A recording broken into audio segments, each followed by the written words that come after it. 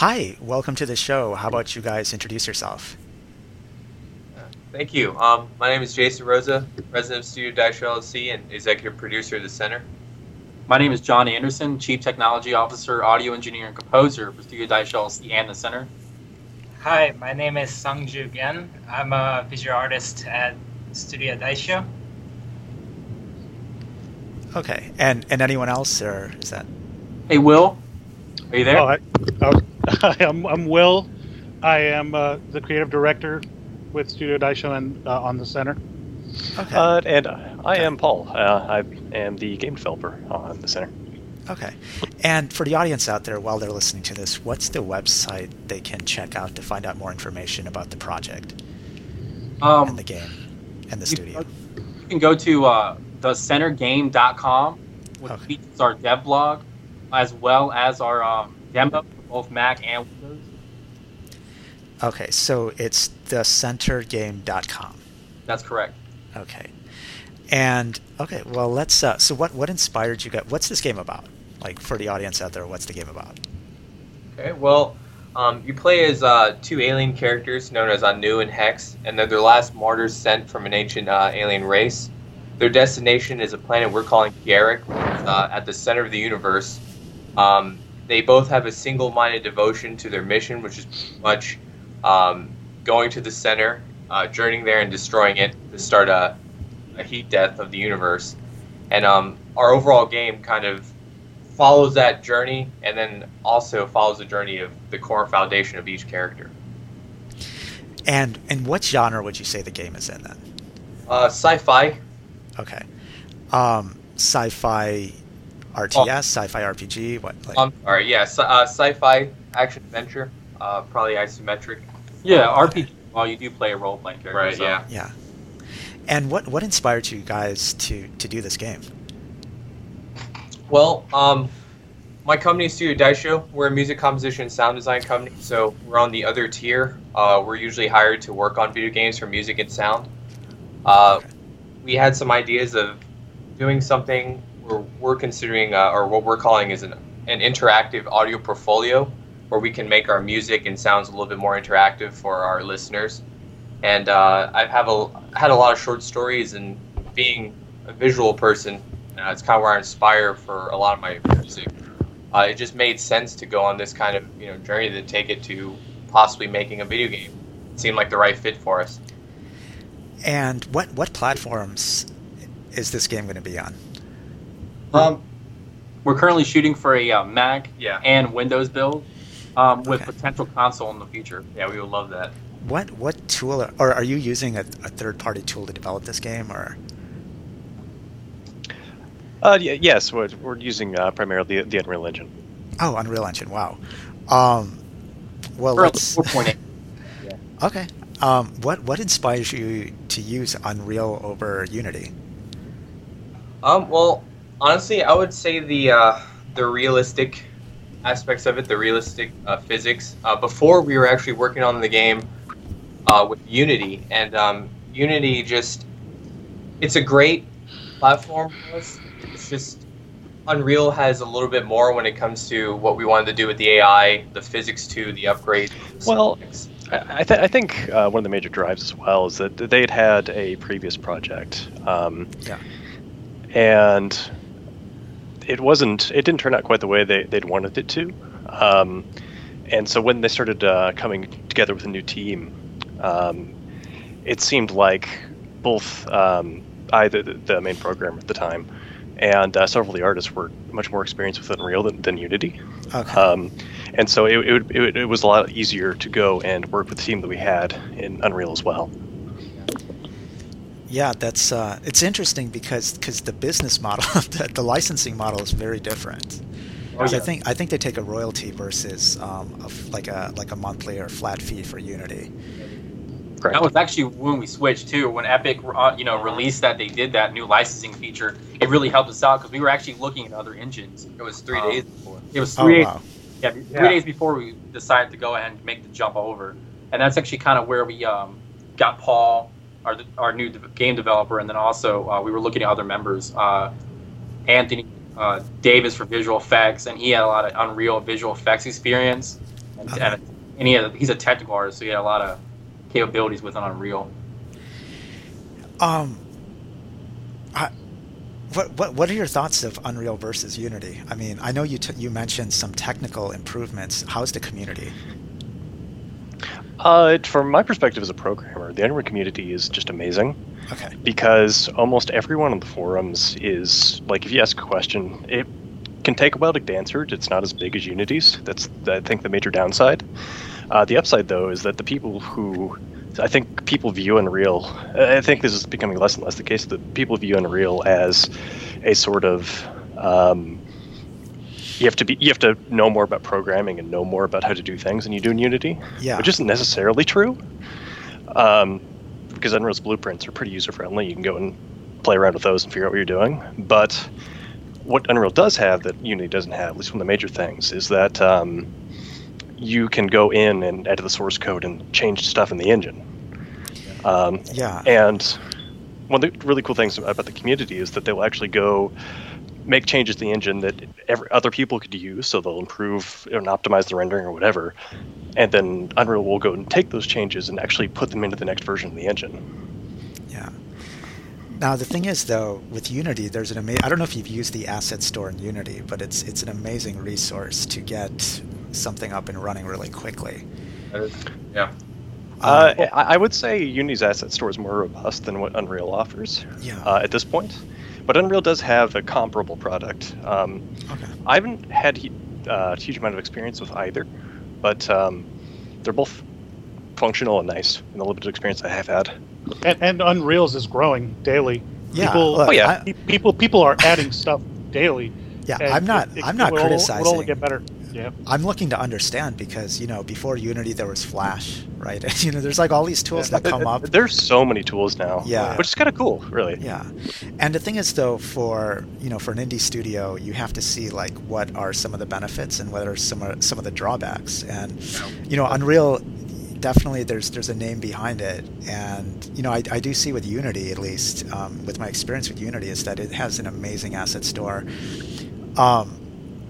It really depends on the type of game you want. I haven't really tried to push the limitations of shading and illumination and all this other stuff. And for an audience that I like to develop for, they may not even care about that. And so, I mean, I guess for your audience, you're thinking that it has to look AAA. With Unity 5, though, when I went back and tried to play with the shading a bit, it could push some pretty solid stuff now too. Yeah. Well, from an art perspective, though, I believe that Unreal has the more robust features, and the stuff that Unity has also, I think Unreal does slightly better, if not way better. Yeah. You have more of an ease of use with all the shaders. It's more user friendly. You could do a lot with it. I mean, the times that I've tried to use Unity, or that I've tried to teach myself Unity, it always has seemed a little bit more difficult than when I try to use Unreal. I think working with artists in Unreal, just the workflow that they've set out for you, is really nice from an artist's perspective. Every artist I've worked with in the engine has always said that. What are your thoughts, though, on, as a small indie studio, do you need a dedicated artist to deliver on the initial product that can get people engaged or not? And the reason I mention that is because you look at something like Goat Simulator. I don't know if you're familiar with Goat Simulator, but they said they bought the goat pre-made, like from some website.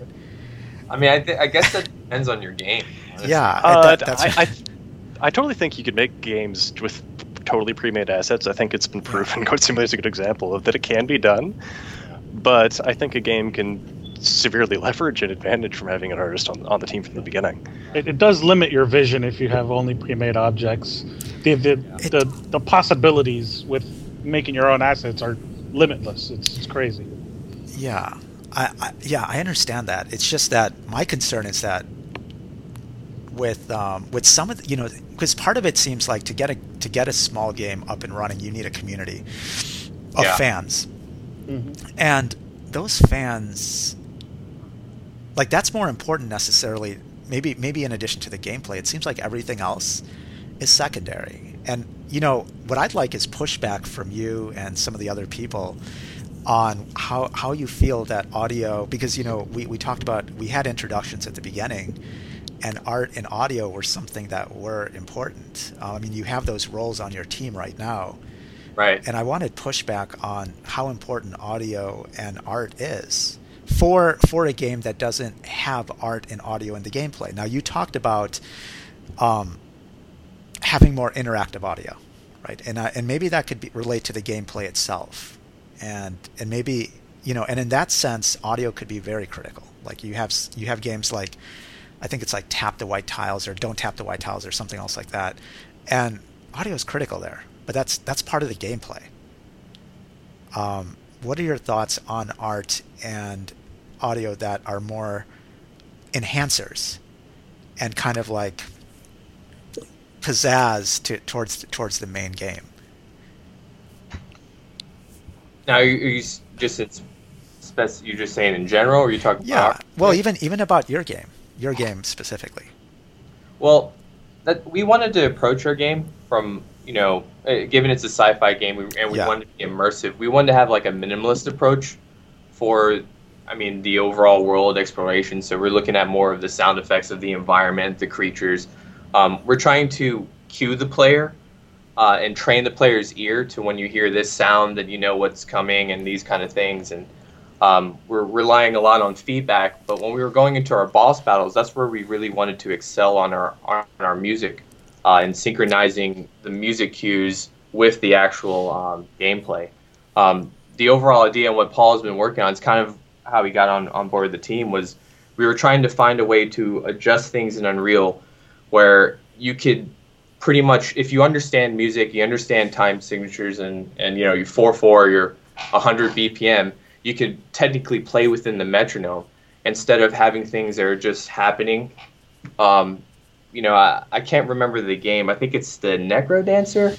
Yeah, something like that. Yeah, I think you've Crypt of the Necro Dancer. Yes, where basically it would have the tempo, and then everything would advance forward, kind of on these tiles and stuff. And we wanted to do something scripted. Right. We wanted to do something a little more interactive, where you could actually, what would happen if I just hit an action on 2 and 4.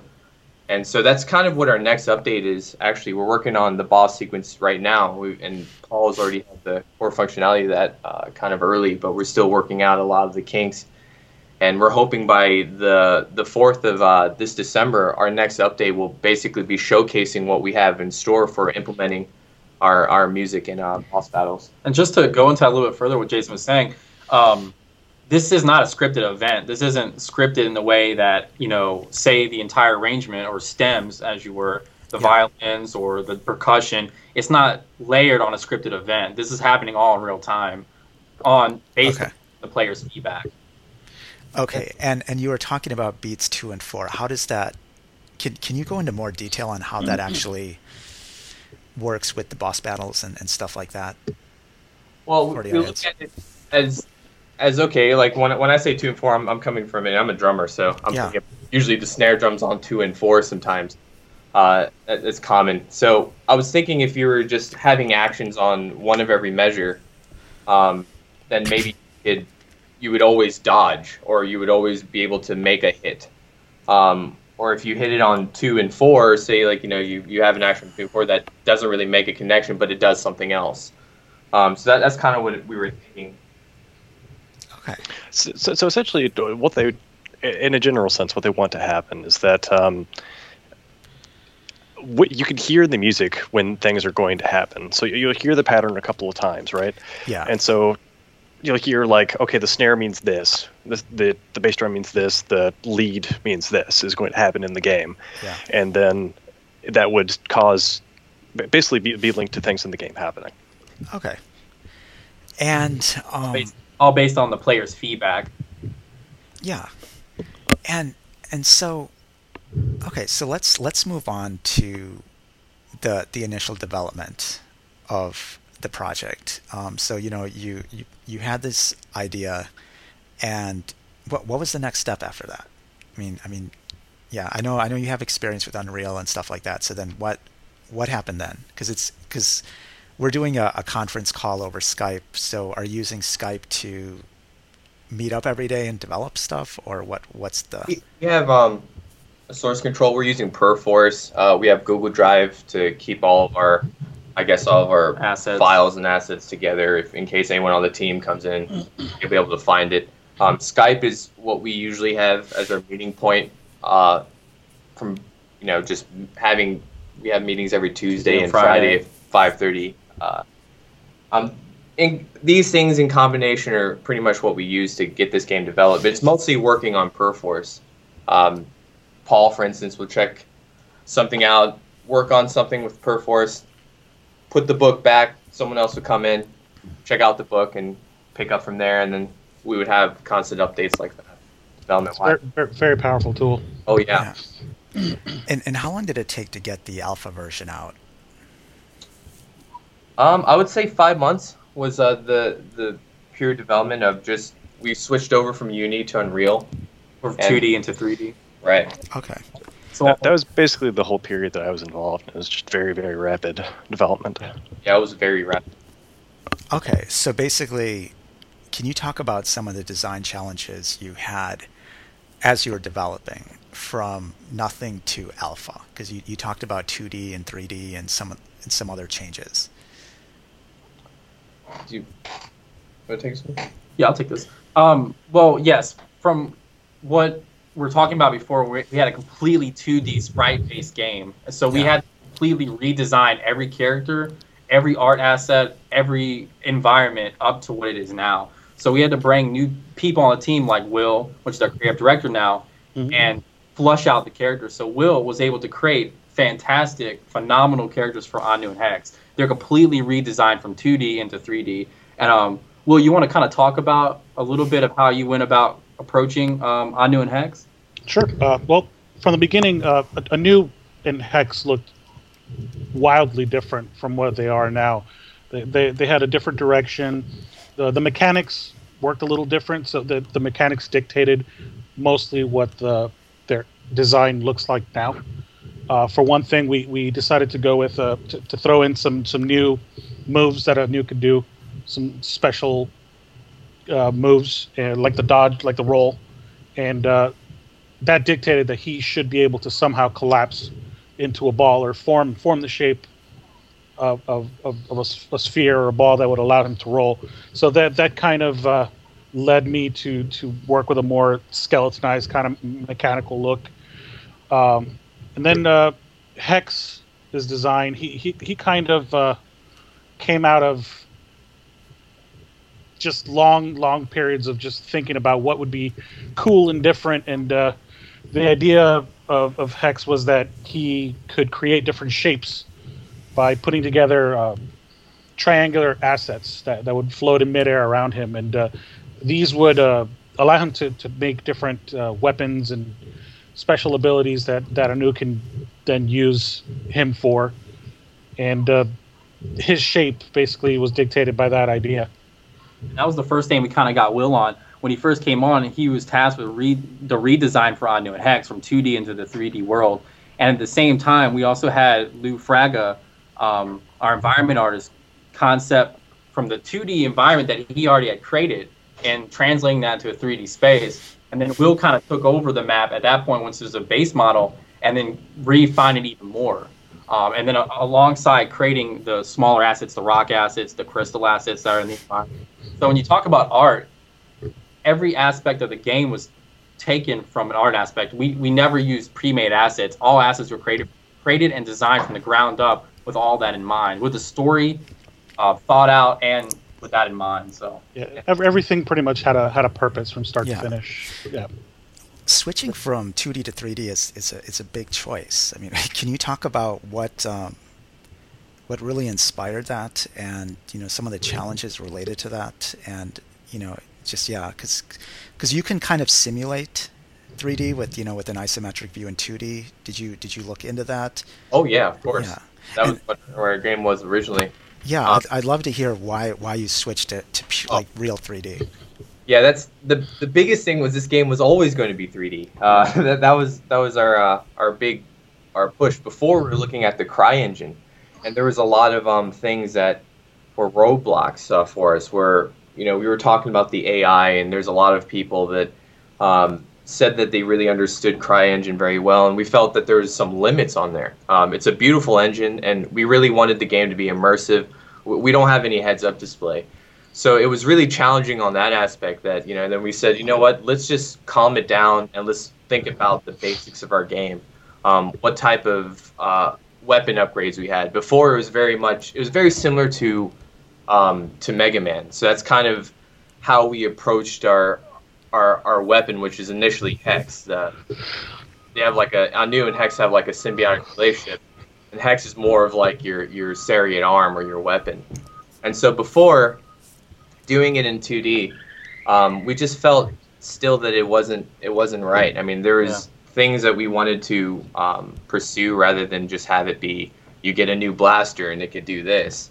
And we're like, let's just really take the time to find a team that could really deliver and bring this game back to 3D. And that's kind of where we bounced around with Unity and then Unreal again. Yeah. Once we went to Unreal, the major changes, as John and Will kept reiterating, was that we didn't. I don't look at it as a complete redesign, more so than I look at it as like an upgrade. Facelift. Right? Yeah, it's pretty much. Yeah, I mean, it's improving upon the ideas that are already there. For instance, we had Cryosphere. Before, the Cryosphere ability was, going from 2D, it was a blaster that shot out these orbs, and these orbs would kind of hit you, or hit the enemy, and they would slow them down, and then pinball to the next enemy and slow them down, from the most time to the least. And we looked at, okay, that's cool, but then when we went to 3D to improve upon it, now the blaster is not actually a blaster, it's Hex, using the assets that you have to find, which warrants the grinding in our game, similar to most dungeon crawling games. So you build these assets, get this shape and blueprint, and then when you shoot Hex, he still is able to do the pinball with the Cryosphere, but now he can actually interact with other collision points, like, say the wall or other enemies. So yeah, I mean, from that aspect, there was a lot of things. Everything was improved upon because we were in 3D now. What about the performance, though? Did that cause an issue because now you are in 3D? Well, it did. Yeah. It did, and it didn't. It kind of put us. It kind of gave us a limitation to where we could do and what we couldn't do, and also at the same time, it made us push us in the way we want to go, which was having more art-based stuff instead of when you say realistic. We always want to go artistic with all the assets and the characters. But it kind of gave us that ability, and at the same time, the limitations of what the polygon count could be, try count could be. So given the viewpoint, we could kind of get away with some of that, because you're further away from the character. So we kind of just kept our main characters pretty high in polygons, and everybody else a little down. And we did test early too, to see high res and low res. Yep. And Will, for instance, when he was whenever he would create a 3D model, he would always have a high res version and a low res version, which we would consider in game. And we would always make comparison. And the funniest thing is most people pick the low res version as the higher res. And then we would take the high res version that Will already did, and it's used in matinee sequences. So it's not like it's scrapped completely. You're using this high res for the matinee sequences. Cutscenes, and that's what blows my mind as as looking at the games industry, is that when you look at players, they may not even notice or care. Yeah. For them, they view Clash of Clans as 3D. Even I know it kind of looks 3D, it's isometric, but they're not using.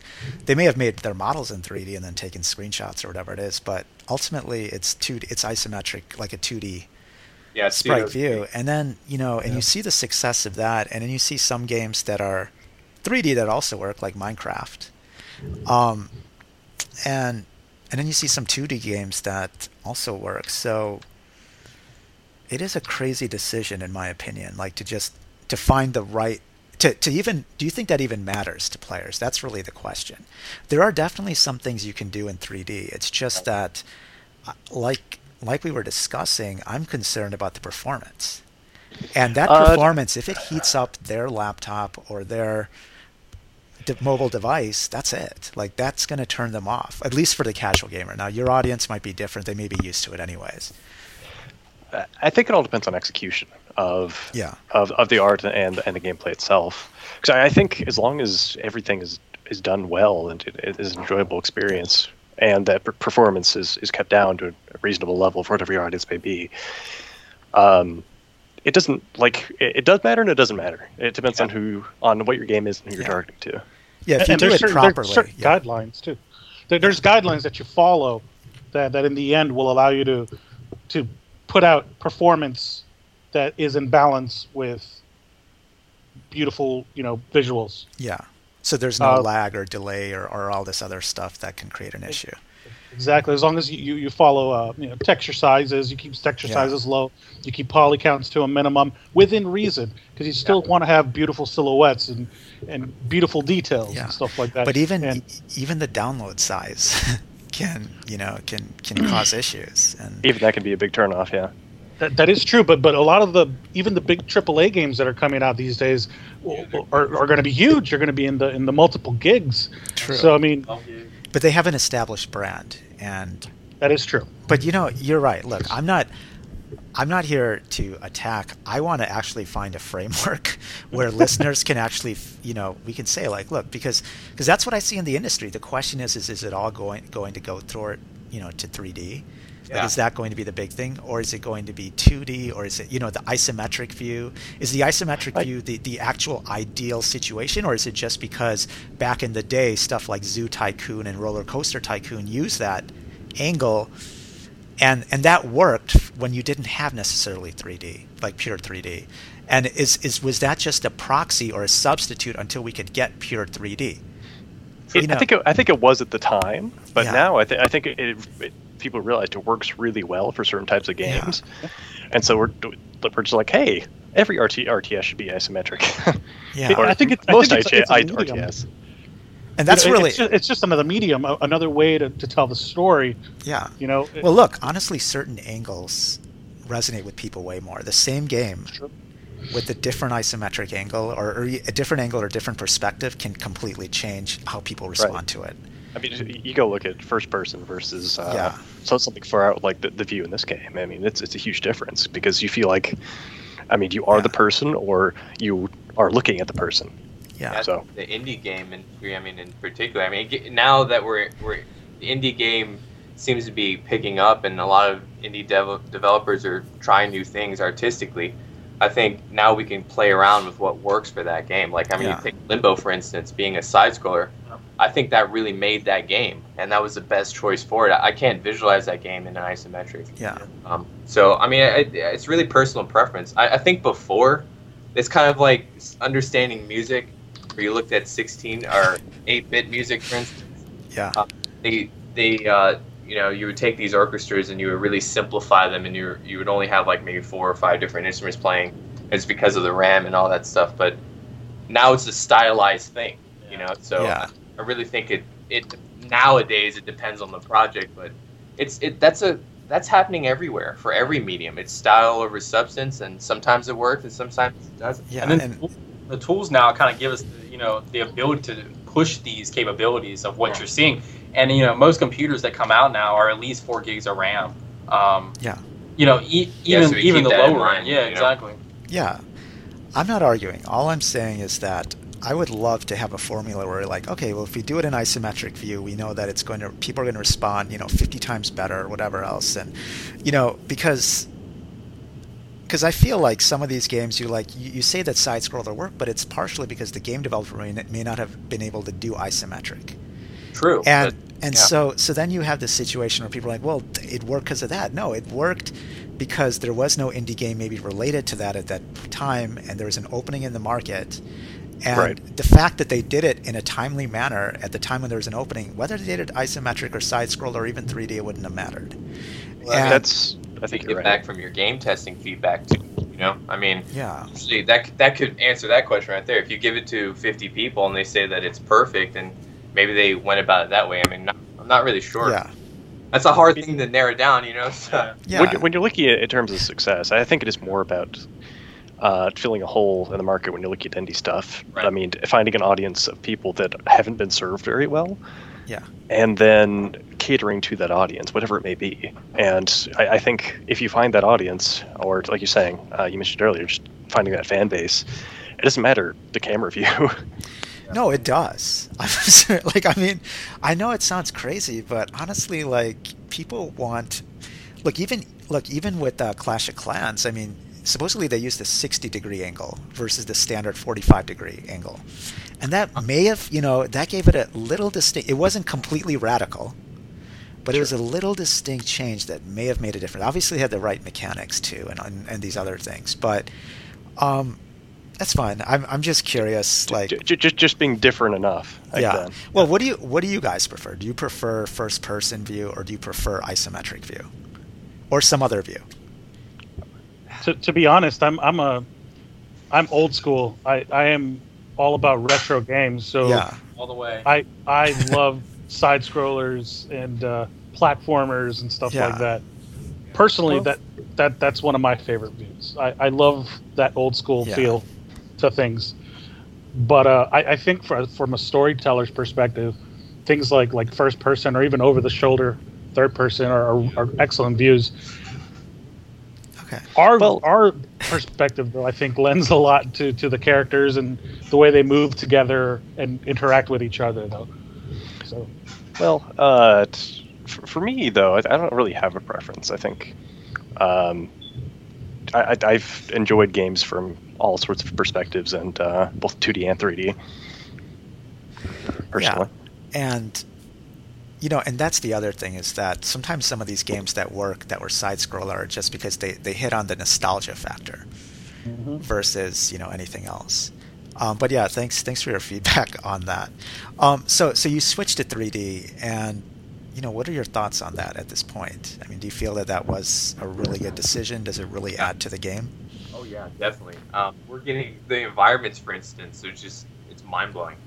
We wanted the game to be very immersive, and given that we don't want any heads-up displays, we just want to teach the player's intuition through sound and visuals. I think now being in the 3D realm, we can really do this justice. And I think from seeing the maps and what Will's creating level design-wise, I'm really thrilled. I'm very happy with the product. So it was a good move. And we wanted to showcase everyone's abilities as well. Yeah. And like what Jason said, keeping the immersion. Yeah. Keep the immersion factor, and also because we have no heads-up displays, so we had a lot of art studies with what type of style we wanted. We're right. I mean, it's. I think the one that we kept coming back to and where we fit is sort of like Transistor in a way, where it's realistic, yet there are some, I guess, cartoony aspects to it. But we were trying to stay within that realm, and we really wanted, to find the right niche for it. To what to us looks like the center. So we couldn't do that with the. I mean, we could with the 2D, but it would be a little bit more specific on the art style, I think, and that was kind of the issue we were having. The different artists collaborating and trying to find the right type of, I guess, language of what is okay for the center and environments. We're okay for the assets, and we're having some issues. But doing it in 3D now, it's way easier. The artists are able to collaborate better, and we were able to find a nice style, a nice niche for our game. And were there any other challenges or dramatic changes that you had to make while you're developing the alpha version? Team-wise, we did. Yeah. We went through a lot of people that, they say that we're not AAA or it can't be done. Right. On the programming side of things, like, oh, yeah, those mechanics are really cool, they're really original, can't do that, or I can't program that, or you're not AAA, or we should downgrade it, or we should do this, and kept trying to manipulate the story in a way to down. And what you were saying is, I mean, that's interesting, because we've had our conversations about this when we talked about the market and how we would get a lot of times where no one cares about that. If they're going to play this game, they really want to grind on it, or they just want the graphics don't matter. We need to focus on this, and it works for certain games. And I just had a hard time to really, really be sold on that, because every time we would talk about the game, the first thing we would go into conversation with was about the story. And I realized, for instance, we have John G, who works for ILM. Who showed interest on the project when it was transitioning from 2D to 3D. and that was purely because of the story. And we have all these great artists that have approached us, and I realized that the story was something we couldn't compromise on. That was a very important thing about our game, and the immersion factor. We really wanted the player to be thrown in the story and keep it broad enough where everyone could kind of walk away from their own interpretation of that story. So it's like a personalized game experience. So yeah, I mean, I think that was the biggest thing. Was like, okay, well, we have the story. We should really focus on how do we enhance this story. And the next thing that came up was art, and then we talked about music, and how the sounds would play into it, and how we would only showcase our music on epic parts of the game, such as the boss battle. And the gameplay was we had the idea of the gameplay, but that really came over time and catering to what we, to the art and music and sound. So it's really left up to the game. I see where you're coming from, and I said it to all the other programs and the people we were working with before. I totally see that. It's a hard thing to predict and say, oh, that's probably the best route to go. It could be the right route, but I mean, we were sticking with what we know and what we feel is good substance for our style. And were you using, what forums were you using to attract other potential artists or people to join your team?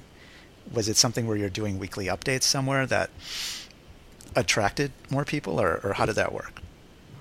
Well, we searched a lot for a lot of these artists, and I guess some of the artists, we're talking to others saying, hey, you should check them out. And we would mostly, I had a kind of, it's like a study or synopsis. It's like a pseudo press kit in a way, of what we had in mind for the game, what we were trying to accomplish. So Lou was one of the first people on board, and he's a 3D illustrator, so we were able to have some early concepts to kind of explain some of the ideas we had.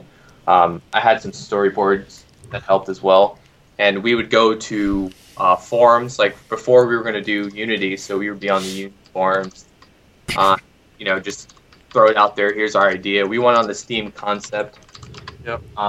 And a lot of us are Full Sail graduates as well, so... Right, one of our good business consultants, Karis Fraser, she actually knew quite a bit. She actually knew Will. Yeah, she knew Will, and she knew Anthony, and that kind of led to knowing other people in that industry, in that field, and also from Full Sail as well. It's usually difficult for a small team to necessarily keep making progress. Over the course of maybe balancing other obligations and stuff like that. I mean, how did you guys stay focused and get at least the alpha done? Well, I mean, I look at it from, as I said, Studio Daisho is my business, so I kind of use the same foundation here that I did with this project. And mostly, I think the number one thing that I found vital to that is that I want people to stand beside us, not behind us, kind of thing. I wanted everyone to be in a collaborative setting where you're trusting in your teammate on a collaborative type of verse where you appreciate his work and you admire his work, and as you see him put in, you're putting in. And we set these goals, short goals up to long-term goals that we were just achieving little by little. Really just focused on keeping updates and making sure everybody was driven. But really the number one thing was they had to be here because they wanted to. That was the number one thing that I kept saying. We all have other obligations. I mean, we all have family. And, before my vice president, Albert Klein, for instance, he just had a child, and he had a lot of things come up, and everyone was really good with communication, but everyone wanted to be here, and everyone wanted to contribute because they really liked the project, and they really liked working with the person next to them. And that's kind of, I think, what really kept that going, and the morale. You see someone else put in as much hours as you are. I mean, you really feel like, okay, we're really accomplishing things, and they were. I mean, I can't reiterate that enough when I say that 5 months we got to this point, and it's really hard because the resources ran out, and the well is pretty much dried up, and that's kind of why we're going to Kickstarter right now and really trying to push for that. But honestly, that's just part of the struggle. I mean, you just gotta want people that want to work on the project and feel enticed to. Yeah, and here at Studio Daisho, we were working on it for well over a year. So we're looking at about a year and a half just from the 2D and then now to the 3D. I mean, when we shifted, it was 5 months for development from 3D from the beginning till now. But we've been working on it for well over a year and a half. Conceptualizing it. And like Jason said, he penned this a couple of years ago. So before the 5 months, then was it still pretty much like this size team, or was it a smaller team, or what? What are your thoughts? Smaller team. Oh yeah, because it was 2D, we only had one animator or sprite animator. She also did visual effects, and then we had Lou who was doing the level designs, and then we had one character artist who was pretty much doing all the characters at the time. It's like 5 or 6. Yeah, it was just 5 or 6 small person team. Yeah. It just pretty much doubled the 15. I mean, in a way. So we went up and then down. So it was. Yeah.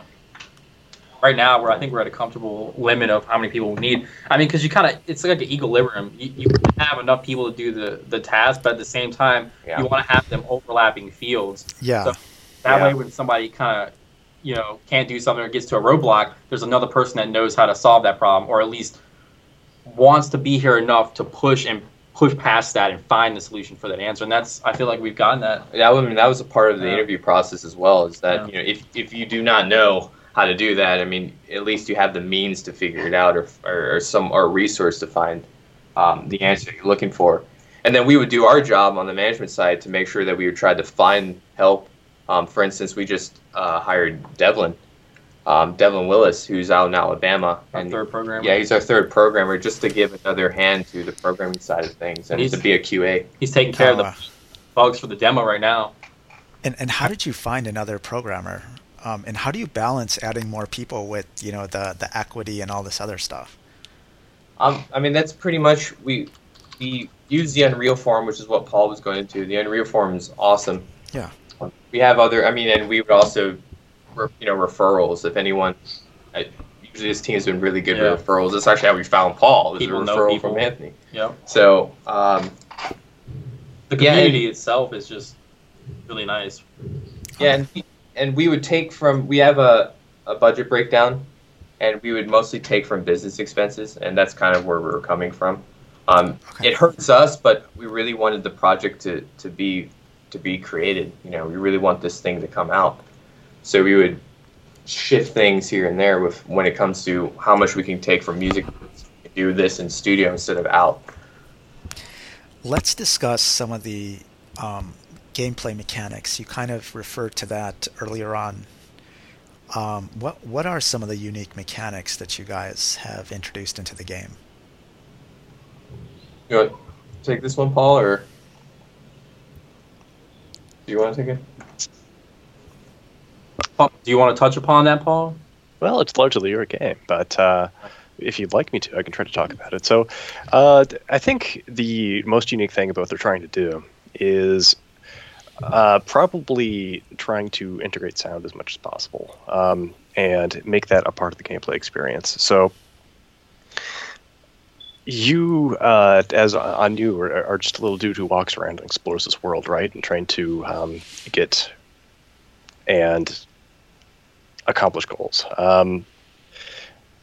But the thing that they're trying to do and make it interesting is by having everything in the world interact and be synced to music. So you are killing things and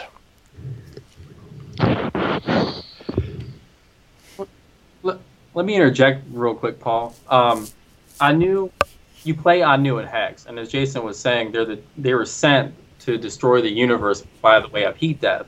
So in terms of gameplay mechanics, Anu and Hex get crash land in the demo. They crash land on a planet. So Anu loses one of his arms, and which was his arm that he was going to do most of his engineering functionality with. So they share a symbiosis relationship.